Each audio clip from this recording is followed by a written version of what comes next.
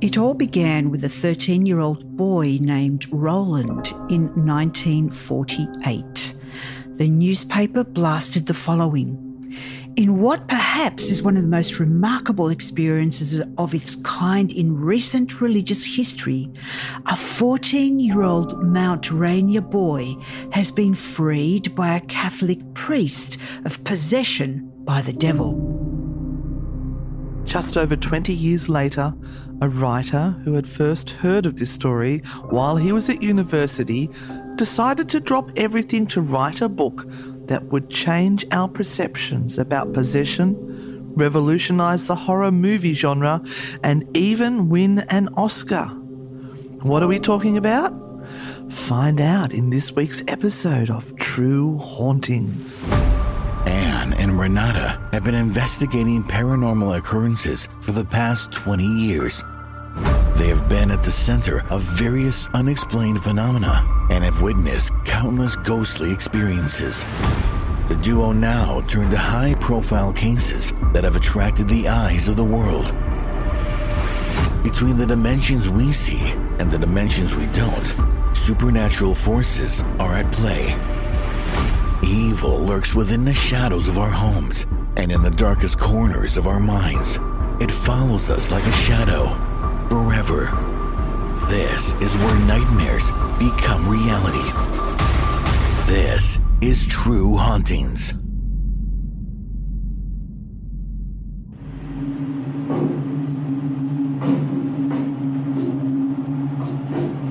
He held her steady gaze and then turned with a frown to the bedroom door. As he grasped the doorknob, the sounds from within ceased abruptly. In the ticking silence, Karis hesitated, then entered the room slowly, almost flinching backwards at the pungent stench of mouldering excrement that hit him in the face like a palpable blast. Quickly reining back his revulsion, he closed the door. Then his eyes locked, stunned, on the thing that was Reagan, on the creature that was lying on its back in the bed, head propped against a pillow while eyes bulging wide in their hollow sockets shone with mad cunning and burning intelligence, with interest and with spite, as they fixed upon his, as they watched him intently, seething in a face shaped into a skeletal, hideous mask of mind-bending malevolence. Karis shifted his gaze to the tangled, thickly matted hair, to the wasted arms and legs, the distended stomach jutting up so grotesquely, then back to the eyes. They were watching him, pinning him, shifting now to follow as he moved to a desk and chair near the window. "Hello, Reagan," he said. He picked up the chair and took it over to the bed. "I'm a friend of your mother's. She tells me you haven't been feeling too well. Do you think you'd like to tell me what's wrong? I'd like to help you." The eyes gleamed fiercely, unblinking, and a yellowish saliva dribbled down from a corner of her mouth to her chin. Then her lips stretched taut into a feral grin, into a bow-mouthed mockery. Well, gloated Reagan sardonically, and hairs prickled on the back of Karis's neck, for the voice was an impossibly deep bass, thick with menace and power. "So it's you. They sent you. Well, we've nothing to fear from you at all."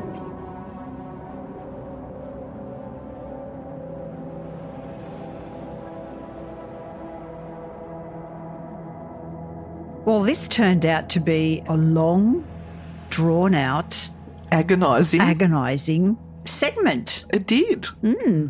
And where do you start when there are so many bits to this particular story? Well, as I was saying to you, it's like the chicken or the egg. What comes first? Do we talk about the movie and the true story, supposedly, of the movie, or do we look at the actual haunting? So I twisted your arm and made you go first with the movie. So The Exorcist was released in 24 theatres in the United States and Canada in late September. Oh, a Christmas movie. Wasn't it Halloween? It's probably closer to Halloween. So audiences just went berserk. They flocked to it, and there were long lines streaming around corners of all the theatres. Do you remember that? Like when the movies used to have big lines to get into them? I do too. It was really special because they'd only have one cinema and it wasn't like the multi things they have now. Yeah. You'd all line up to go and see Julie Andrews and The Sound of Music. And it would go on for weeks. It would go on for weeks, yep. And because it was winter, these people were just standing there in these long rows, freezing to death to get in to see this movie called The Exorcist. Now, we've got to remember the times, and the times were that sort of era where nothing like this had ever been done before. Nothing like this had ever been done before. It was a new genre. They were really testing the waters with really hyping up all of the horror parts. Or should we call it a genre instead of a genre? Genre. Now, some viewers, when they went in, had really adverse reactions. This sounds a little bit like Blair Witch, right? So there was fainting, there was vomiting. Oh no! I'd hate to be the attendant. And they actually, I read in one piece of information that they actually gave out bath bags on each seat with pictures on them from the movie. Yeah, so there was one bath. Just to make sure you get every little drop out. There was one, for example, with the priest's picture on it, and there was one with Reagan's picture on it. I wonder if people sort of changed the bags around to get the picture they wanted. I want Reagan on my spew bag. So depending on, and like this was huge back then, so I don't know how exciting it would be for people who have never seen this before to watch it now as opposed to some of the horror movies that we have. But you've got things like realistic, violent masturbations with a crucifix going on. Sorry, but that's what happened. Everyone will be taking this out now and watching it. I don't remember that scene. I think they cut it out after a while. The masturbation or the scene? I'd have to rewatch it now. It shocked me when I read it again. I thought, did I actually see that? Anyway. Oh, maybe I've just wiped it from my mind because it was just too horrific. Because that would have been Reagan, the young girl. That was. Yes.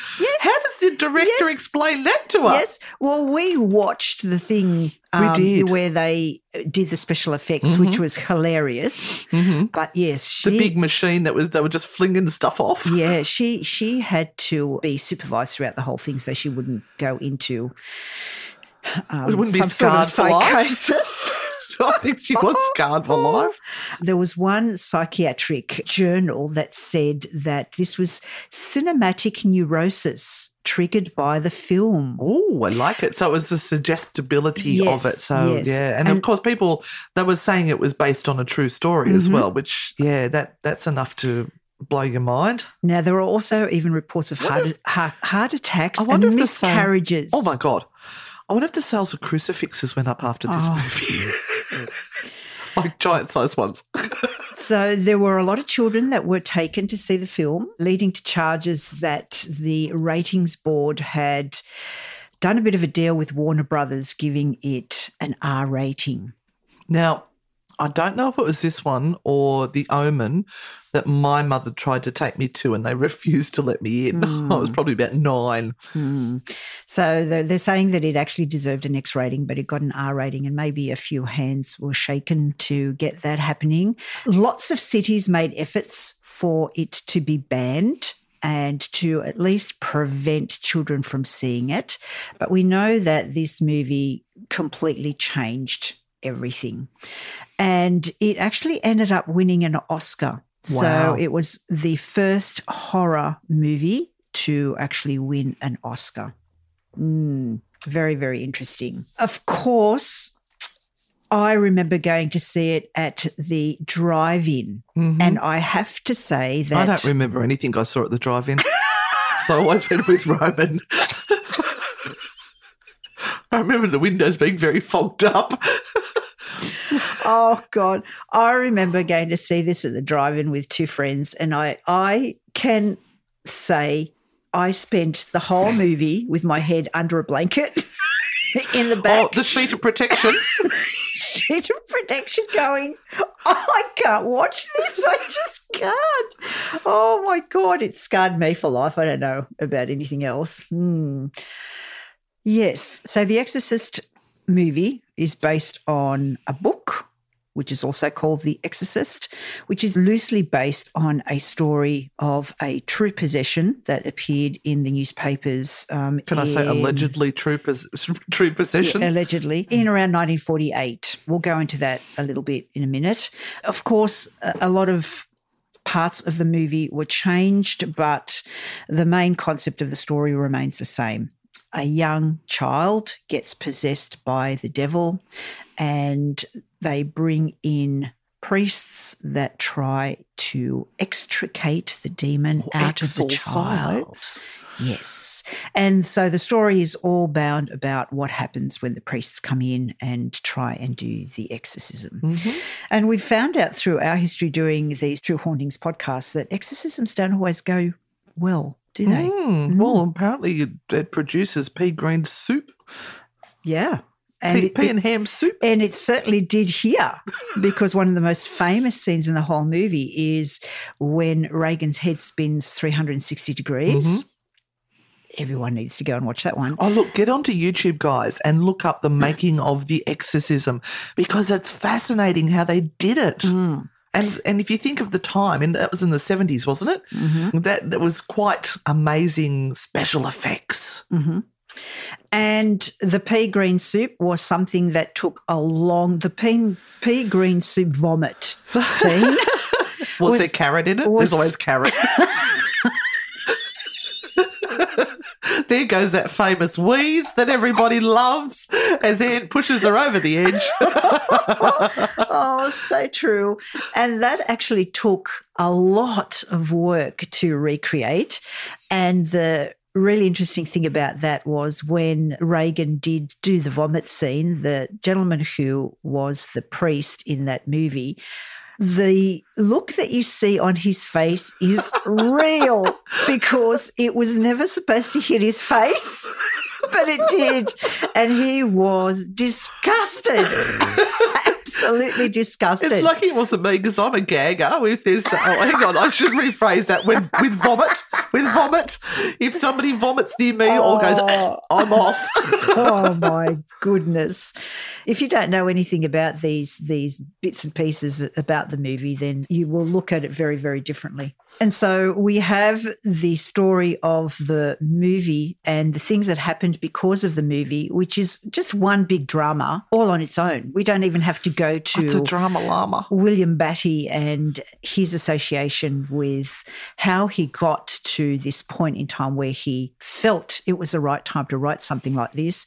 And let's not even go to the very original story of the young boy who was allegedly possessed in the first place. Hang on, wait. It wasn't a girl called Reagan? No, it wasn't. Really? No. So this actually should be called The Possession of Reagan. Oh, God. No, The Possession of the boy's name. Oh, the boy's, yeah, Roland. Hang on, she needs more coffee. Possession Let's try that Roland. again. I don't. The Possession of Roland. Yes, which wasn't his name anyway. No, I know. So let's go. Tell me more about this person that wrote the book.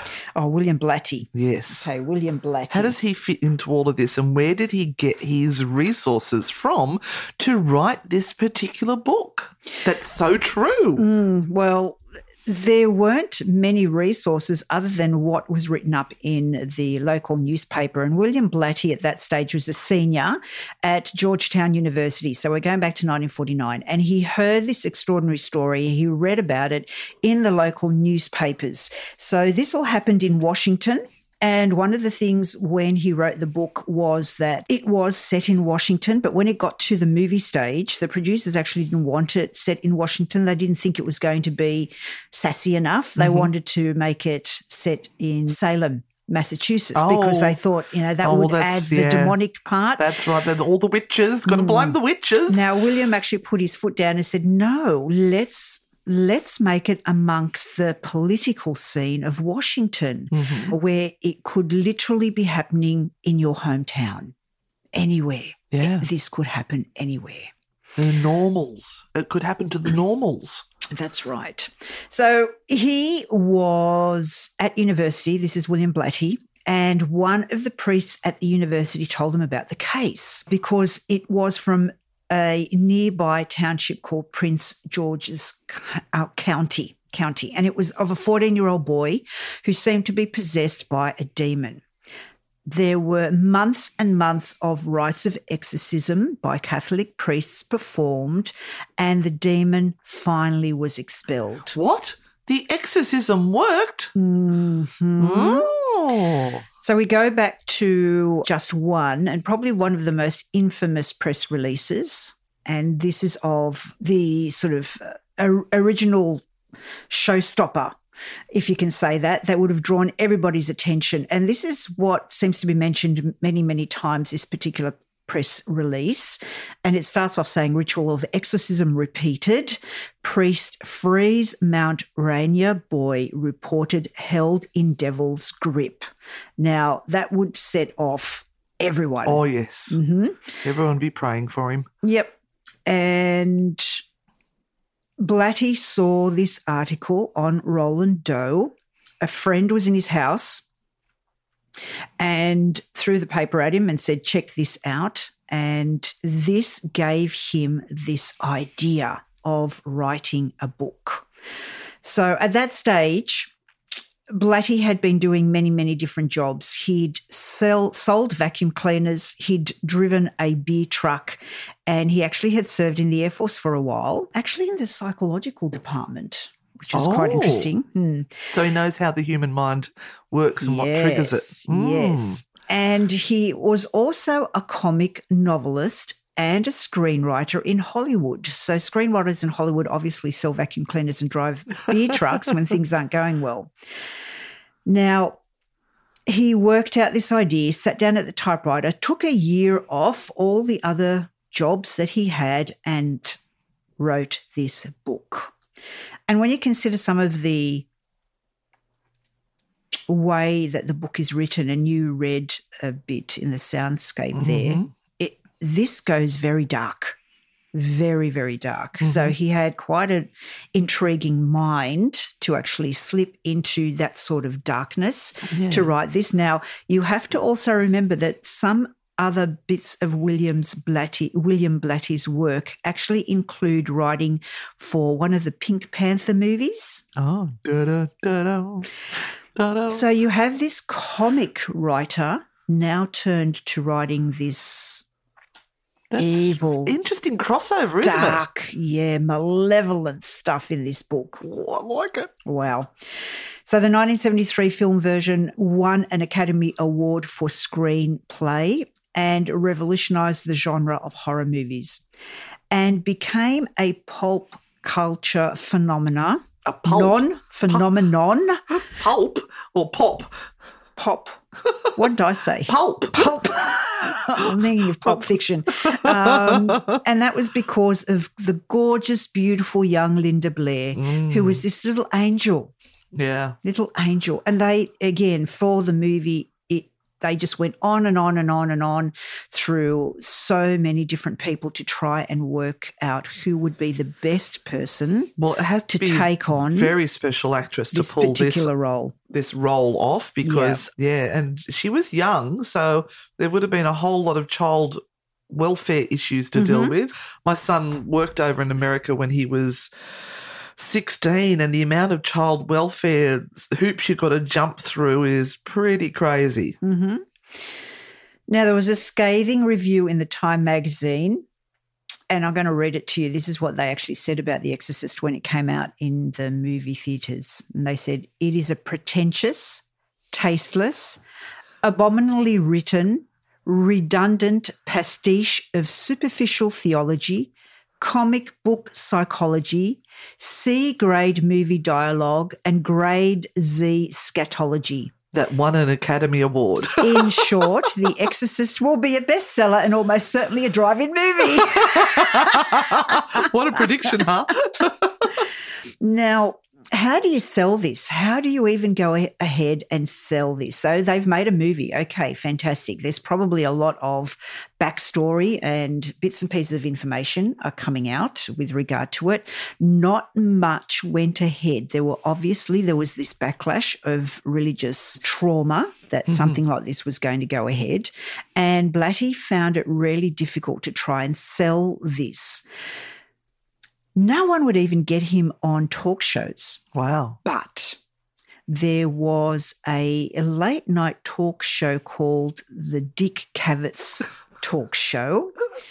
And Blatty, I'm sorry, that's my high school naughtiness coming out in me. Yep. Blatty was an emergency guest, so he was called in at the last moment. Our other guest is sick. I'm sorry, can you come in? And we're desperate. Yep. So he and Cavett ended up discussing demons, exorcism, and Catholic theology for 45 minutes. So it actually ended up taking the whole program. Wow. Now, from that moment on, people couldn't get enough of the information about this upcoming movie. So it was on the best and the book, right? So it was on the bestseller list, the book, for over a year, eventually selling more than 13 million copies just in America. And it was translated into dozens of other languages. So Batty sold the film rights, obviously, and he demanded that he had full artistic control as the producer. He was on set the whole time. The movie was directed by William Friedkin and filmed largely in Georgetown. So the cast actually included Max von Sydow. Now, most of you are probably too young to remember Max von Sydow. But Rata remembers him well. I do. I've got no idea. And he was actually in his 40s when he did the movie, so they had to spend almost as much time getting him in his character through makeup as they did with Reagan in her demonic scenes. Wow. There was also a beautiful female actress called Lee Cobb and Ellen Burstyn. And, of course, Linda Blair, who was only 13 years old when she played Reagan McNeil. Now, the makeup master was Dick Smith. He was very good at flying helicopters around the world to explore. Obviously, before he had his own version of Vegemite. Yep. No.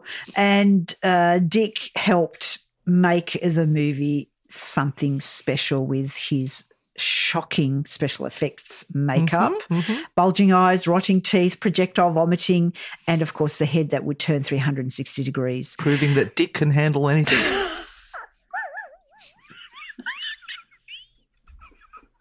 I broke Renata again. Yay me!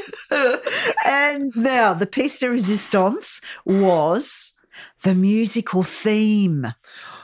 Yes, everybody knows it now. You just put a bit of that tinkling stuff on and everyone goes, oh, it's that. I know what that is. I remember buying the CD. Oh, I'm having the CD, the cassette. The cassette. Wasn't it the gramophone with the wind-up handle, Renata? All right, I hate you. So this is Mike Oldfield's Tubular Bells, and this is...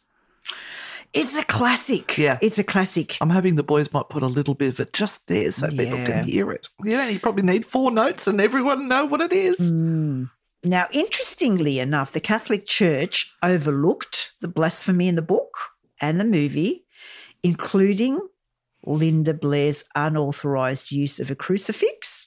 Oh, you mean she didn't have permission to do that? No. How dare she? And all the profanities that were coming out of her mouth. I'm still really quite disturbed by the 13-year-old girl and the crucifix. Yes. Yep. But what went on behind the scenes was a very different thing, because we know of lots of stories when the Exorcist movie actually finally came out. The Catholic Church went nuts and shut down everything to do with speaking to the dead. So using spirit boards, using Ouija boards. And this is where Ouija boards were demonized in this movie. All of this was then looked upon as complete and total blasphemy against the church. It was not to be done anymore. Yep, and this is where everything changed. So the movie actually was nominated for 10 Academy Awards. Wow. And it won 2. So Best Adapted Screenplay and Best Sound. The Exorcist broke box office records everywhere, and lots of different magazines and movie, what's it called when they go and they check the movie out and they reviewers, critics just blasted the movie and said it's worthless, it's just horrible. But you get a free bath bag with every seat. Now, for this, it was like waving a carrot in front of every single moviegoer in the world. And they go, we've got to go see this. So he made a ton of money. As they say, any publicity is good publicity unless it involves animals and children. Yes. So let's go back even further and let's just look for a moment at the story that we just started to tell about where this all originally came from. So let's all start at the very beginning. A very good place to start. I've got deja vu. And where does this all actually stem from? What was the catalyst here? And the catalyst was this story that appeared in the paper in the late 1940s about a young 13-year-old boy named Roland, who was in an average family, nothing hugely interesting within the family itself, but weird things started to happen when Roland's aunt died. Yeah, the media has a lot to do with how this case germinated, which I'll report on. So it started with scratching noises in the basement. The boy said that he saw an image of Jesus in his grandmother's room twist and move as if someone was hitting the wall behind it. At first, the family kind of thought, oh, it's probably rats. Well, that's what I thought. It's probably rats going through things and he's seeing things move. But Roland's mattress would move violently in the middle of the night. There was a constant bashing coming from the basement. There was a smell of excrement flooding everywhere, and ordinary objects would be seen suspended in the air. So it wasn't just the family that was witnessing these attacks. Friends of the family would come into the house. They would see the boy sitting in a chair, and then quickly, without any warning, he was thrown from it and he would land many feet away. That can kind of be done, can't it?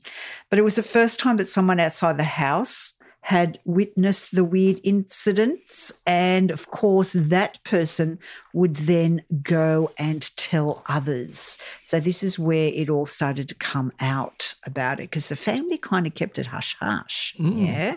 But then things started to go wrong at school.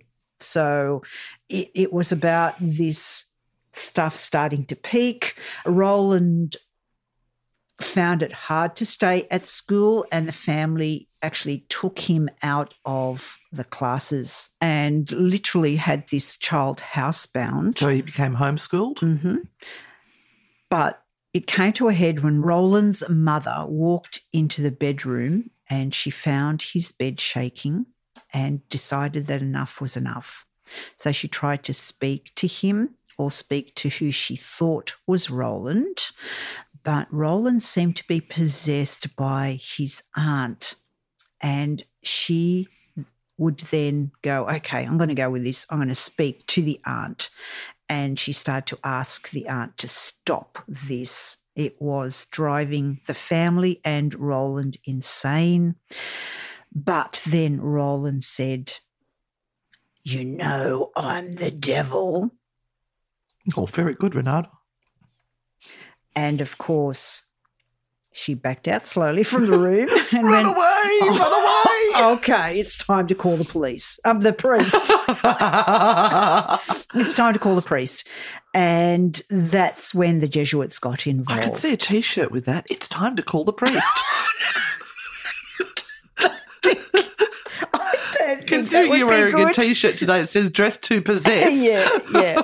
Oh, this is really interesting. The priests in the movie are based on real-life clergymen.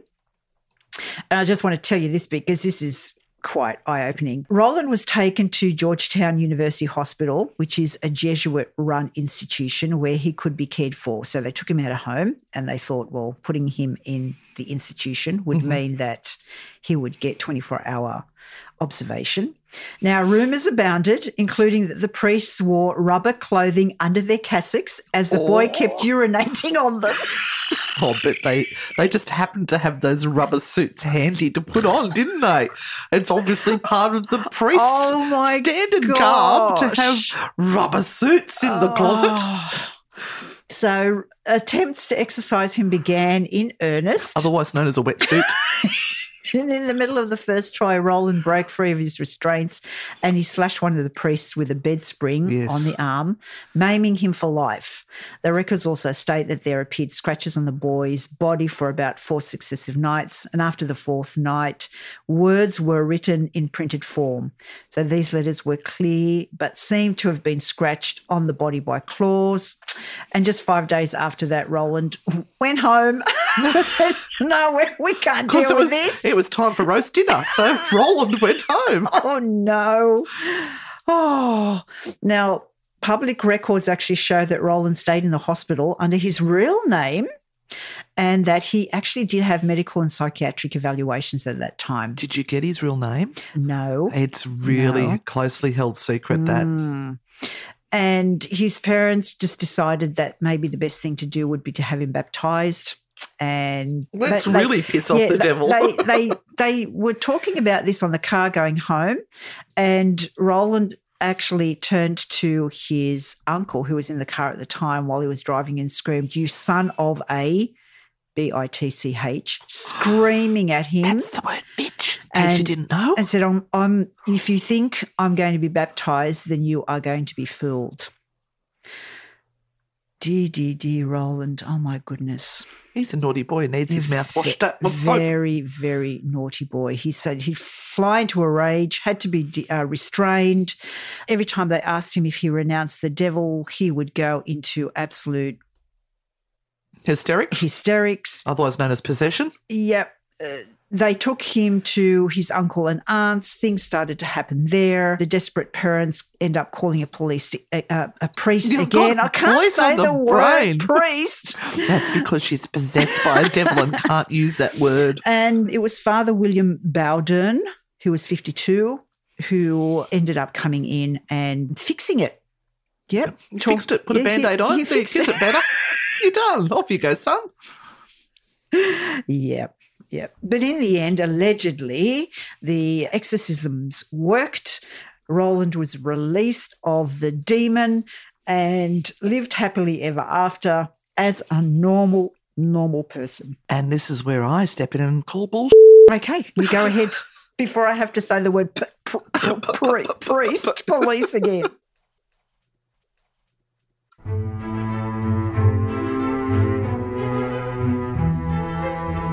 So the name Roland Doe was actually assigned to him by the Catholic Church.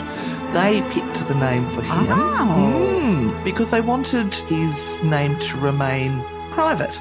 And there's been many people who have dug around trying to find the real name, and there is actually one person who wrote an article called The Haunted Boy who did find his name, went up to him and asked him to talk about it. He's still alive today and he's about 70, and he refuses to talk about it, refuses to acknowledge it. But apparently after the exorcism, the boy has no recollection of what happened at all. That's true. It's completely wiped.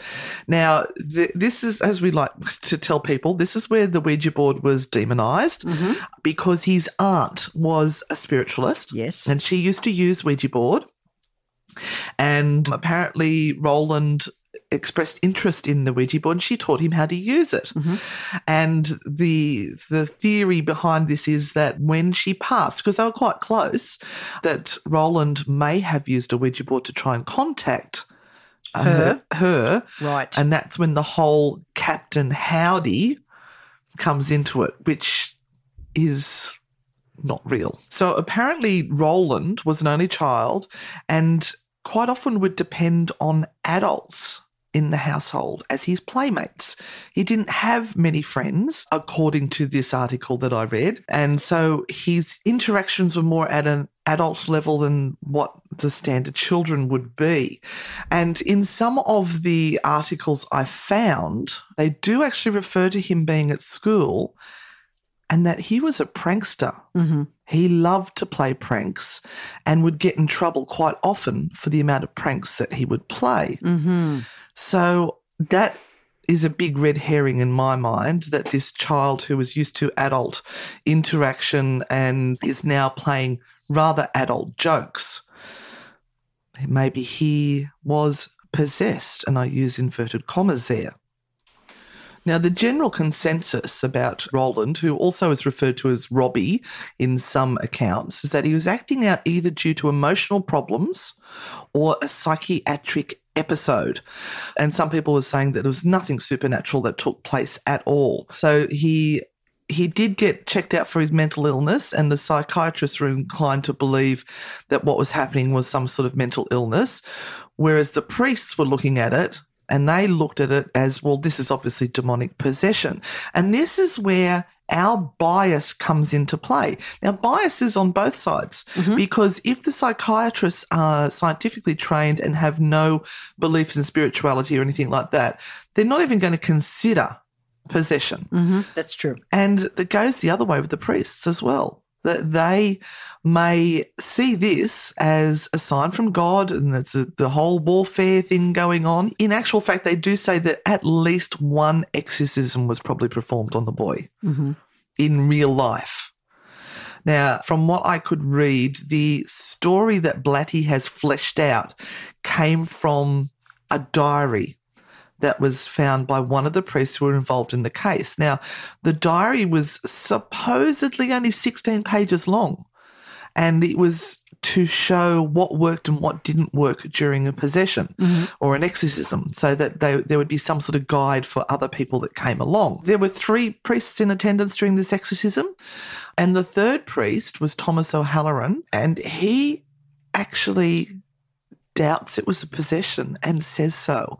There is a book by Thomas B. Allen called Possessed about the exorcism of Roland Doe, and the 2 main priests believed, and they were older, they believed it was a possession, but Thomas Halloran didn't think it was. And who's going to listen to him? I mean, the church are going to support the ones that do believe that it is an exorcism because, you know, we all like the spiritual warfare. And they have to show the power of the church to win over this as well. So it has to finish off on a good note. It has to be something that is sorted. But how this story became really meaty was because of the media. Now, I know this has happened in a few cases with, what was the one we did with England? The Pontefract. Pontefract? Yeah. Remember the media got hold of that? Yes. And they made it bigger than Ben-Hur.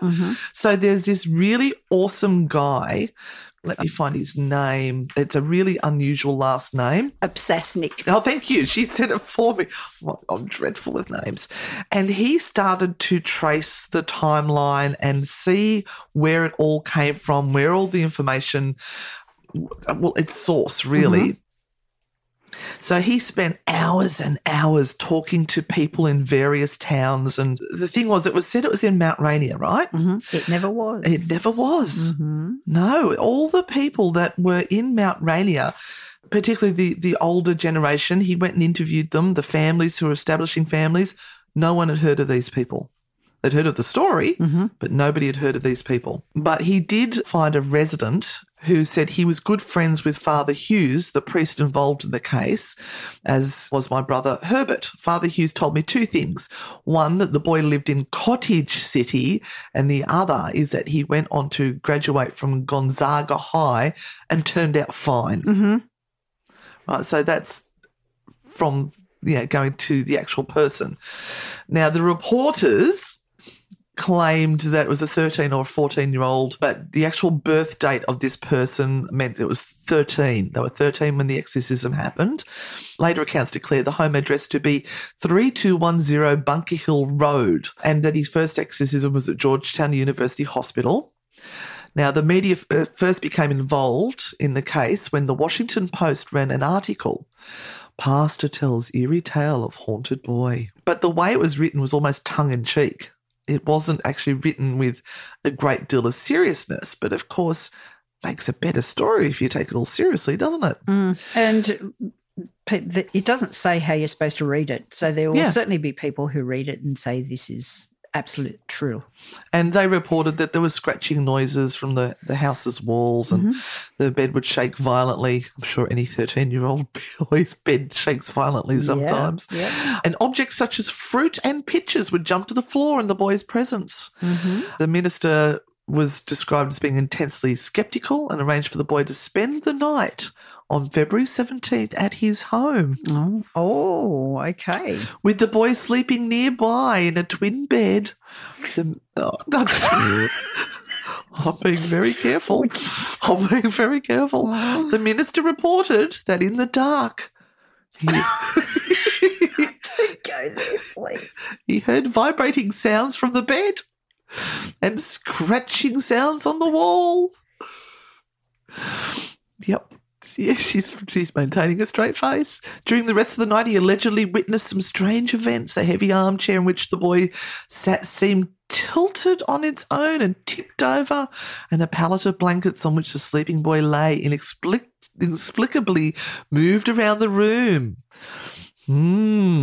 So that's from the Washington Post, okay? Then the Evening Star jumps in because they don't want to miss out on a good story. And their heading is, Minister Tells Parapsychologist Noisy Ghost-Plagued Family. So what's noisy ghost? Poltergeist. Poltergeist. How old's the boy?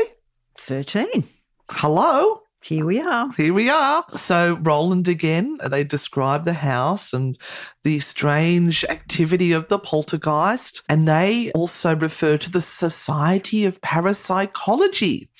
Now, this is good that we're getting into parapsychology. Now, they report that Roland made 2 trips to a mental hygiene clinic, and that during an earlier trip to the Midwest, the boy had been subjected to 3 different rites of exorcisms by 3 different faiths. The Episcopal, did I say it right? Lutheran and Roman Catholic. So we've got a little bit of contradictions, things happening there. One said it was 1. Now we've got 3 from different faiths. Yours said it was multiple. Now we go to the Times Herald. The newspapers do love a story, don't they? The haunted boy's parents tell of ghost messages. This one's a rehash of 2 other accounts, and they've added their own little bit of spice to it. They talk about they found dermographic messages written in a rash on the boy's body. So a rash. Well, one story that I read actually said that Satan, a picture of Satan appeared on his leg. Oh, what does Satan look like? Oh, I don't know. Did he have horns? I don't know. Oh, I need to see that picture. Of course, it doesn't exist.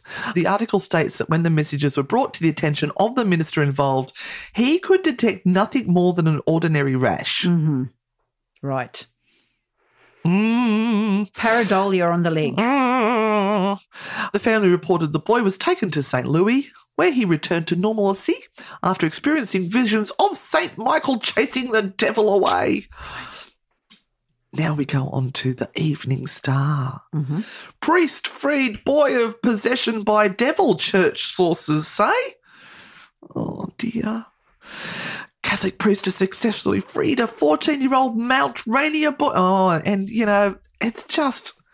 Goes on it goes on. Mm-hmm. All these different things. There's even the Parapsychological Bulletin in August 1949, number 14. Report of a poltergeist. Which would make more sense that it is some sort of psi ability. Yes. PSI, psi, Yeah. that is happening from a 13-year-old boy. But of course, we had the true professionals go in very recently. Who are they, Renata? She's got no idea. Not the Warrens. No, Zach Baggins. Oh. What? Ghost Adventures.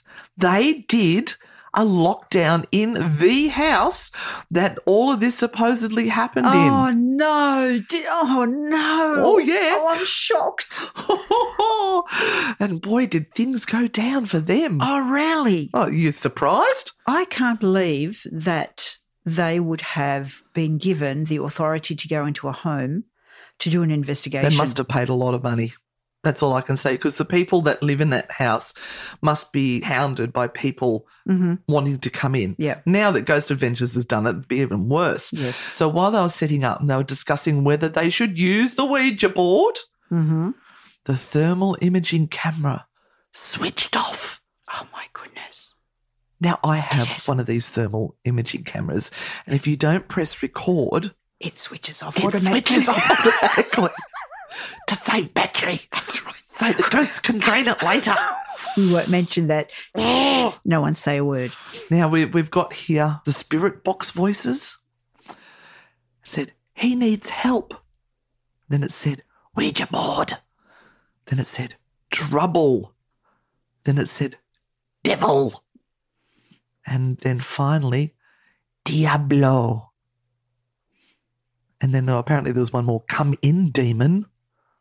Right. Yeah. Now, poor old Zach, was there physical harm involved? Well, Zach felt a dark entity around him. Oh, stop it, Renata. Now, there's equipment malfunctions with the window shut and the air conditioner removing any humidity. There was no explanation as to why the humidity rose by 10% along with a 5-degree temperature increase. It had nothing to do with the fact that there was a lot of people with cameras and lights in a small room breathing heavily. Nothing. That would make the temperature rise and the Nothing at all. humidity increase. No. Oh, No. there was some equipment malfunction. Bill and Aaron both felt some static electricity around them. As Zach was using religious terminology, a blue ball manifested. Oh, let's not talk about blue balls. A blue ball manifested behind Zach and then disappeared near Zach. And there was a loud bang. Right. So Okay. there's your evidence from the Exorcist house. I think I might break Renata again. Oh, Lordy me. No. But there is a book that Mark Opsasnick. It's awesome, people. If Which you we really, tried to get hold of, but it's not available at the moment. So I would love to get hold of that and read it. We might put up a link. picture of the book. Yeah, it's called The Haunted Boy. But he did do an awesome article in Strange magazine where I've got a lot of the information from. But let me just finish off from the Skeptics magazine. Okay. All right. So Blatty's work as a massive structure of fantasy resting on a flimsy foundation of a priest's diary account of the Mount Rainier case, the Exorcist story gets less and less impressive the farther away it gets from the film that made it famous. As is often the case, sensationalism, hyperbole and myths replace fact and reality when it comes to making a good story. That's right. Let nothing stand in the way of a good story. So, Renata. Can I just finish? Oh, God, she has to get the last word. Can I just finish very, very quickly? Because, I mean, this all adds to the intrigue of it. There were so many things that went wrong during the movie that they did think that the movie itself was cursed. So there was an unexplained fire, and I'll go through this very quickly. So they set up the set and everything on the set burnt except for Reagan's room.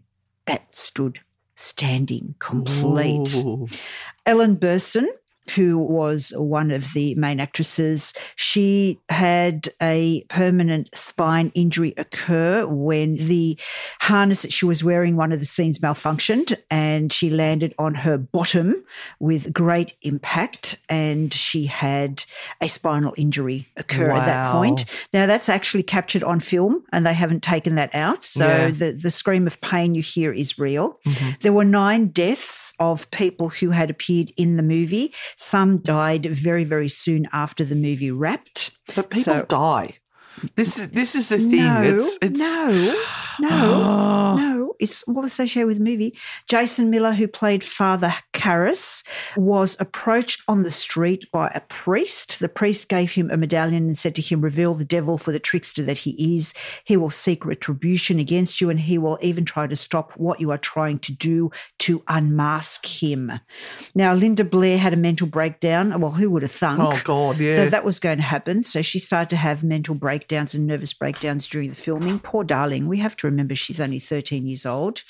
The first time the film was screened at Rome, it was at a theatre located between 2 churches. On the day of the screening, there was torrential rain and a lightning storm brewing in the background to create that haunting effect. Provided by the devil, no doubt. One of the 400-year-old crosses was struck by lightning and it fell right in the middle of the piazza. Oh, the producers couldn't have asked for anything better. And while writing the book, the presence of the darkness was so strong with William Batty that he experienced strange and supernatural activities, such as things randomly levitating in the air. Now, I believe him. there is a great quote here, which I'm going to finish up on, and it is from some information written by Michael E. Haskew about the original Exorcism of Roland Doe. And this little quote, I think, says it all. "Anyone who dares make a film about the devil is asking for trouble." Well, now we need to ask, is this a true haunting? Nope. The boy was known to be a trickster. I think it was a joke that went too far. If anything was involved, it would have been some sort of poltergeist activity. But the fact that he's had an exorcism and is immediately cured, I think that he was getting tired of the whole thing and stopped the acting, really. And that the whole thing, the whole story is based on these 16 pages of scribbled notes from a priest that was involved. Let me end on this. All kudos to William Blatty, who wrote a book that is now a memorable piece of work, whether you think it's crap or not. This changed the face of belief. It really did. For better or worse? For worse, but it had an effect. Yeah. It literally had an effect. And this is where the Ouija boards were demonised. Yep. So from there on, fear guides people's decisions. So be aware of your biases, people, because they will influence the way you look at the world. That brings us to the end of this week's episode of True Hauntings. Thank you so much for joining us yet again. Make sure you find us on Facebook, Anne and Renata, Frightfully Good. We're also on TikTok, Anne and Renata, YouTube, Anne and Renata. This seems to be a recurring theme here. But if you have enjoyed it, share it around. Show everyone. We love to have a laugh when we love to provide you with the information. Make sure that you have subscribed and reviewed and done everything you can to help us spread this around the world. Like a disease. Thanks for joining us, guys. We'll see you next week on True Hauntings. Bye for now. See you on the dark side. Thank you for listening to this episode of True Hauntings. If you like the show, give us a 5-star rating and leave a review. Subscribe on Apple Podcasts, Spotify, or wherever you're listening right now. For more on Anne and Renata, follow at Anne and Renata on Facebook, Instagram, TikTok, and YouTube, or visit their website, www.anneandrenata.com.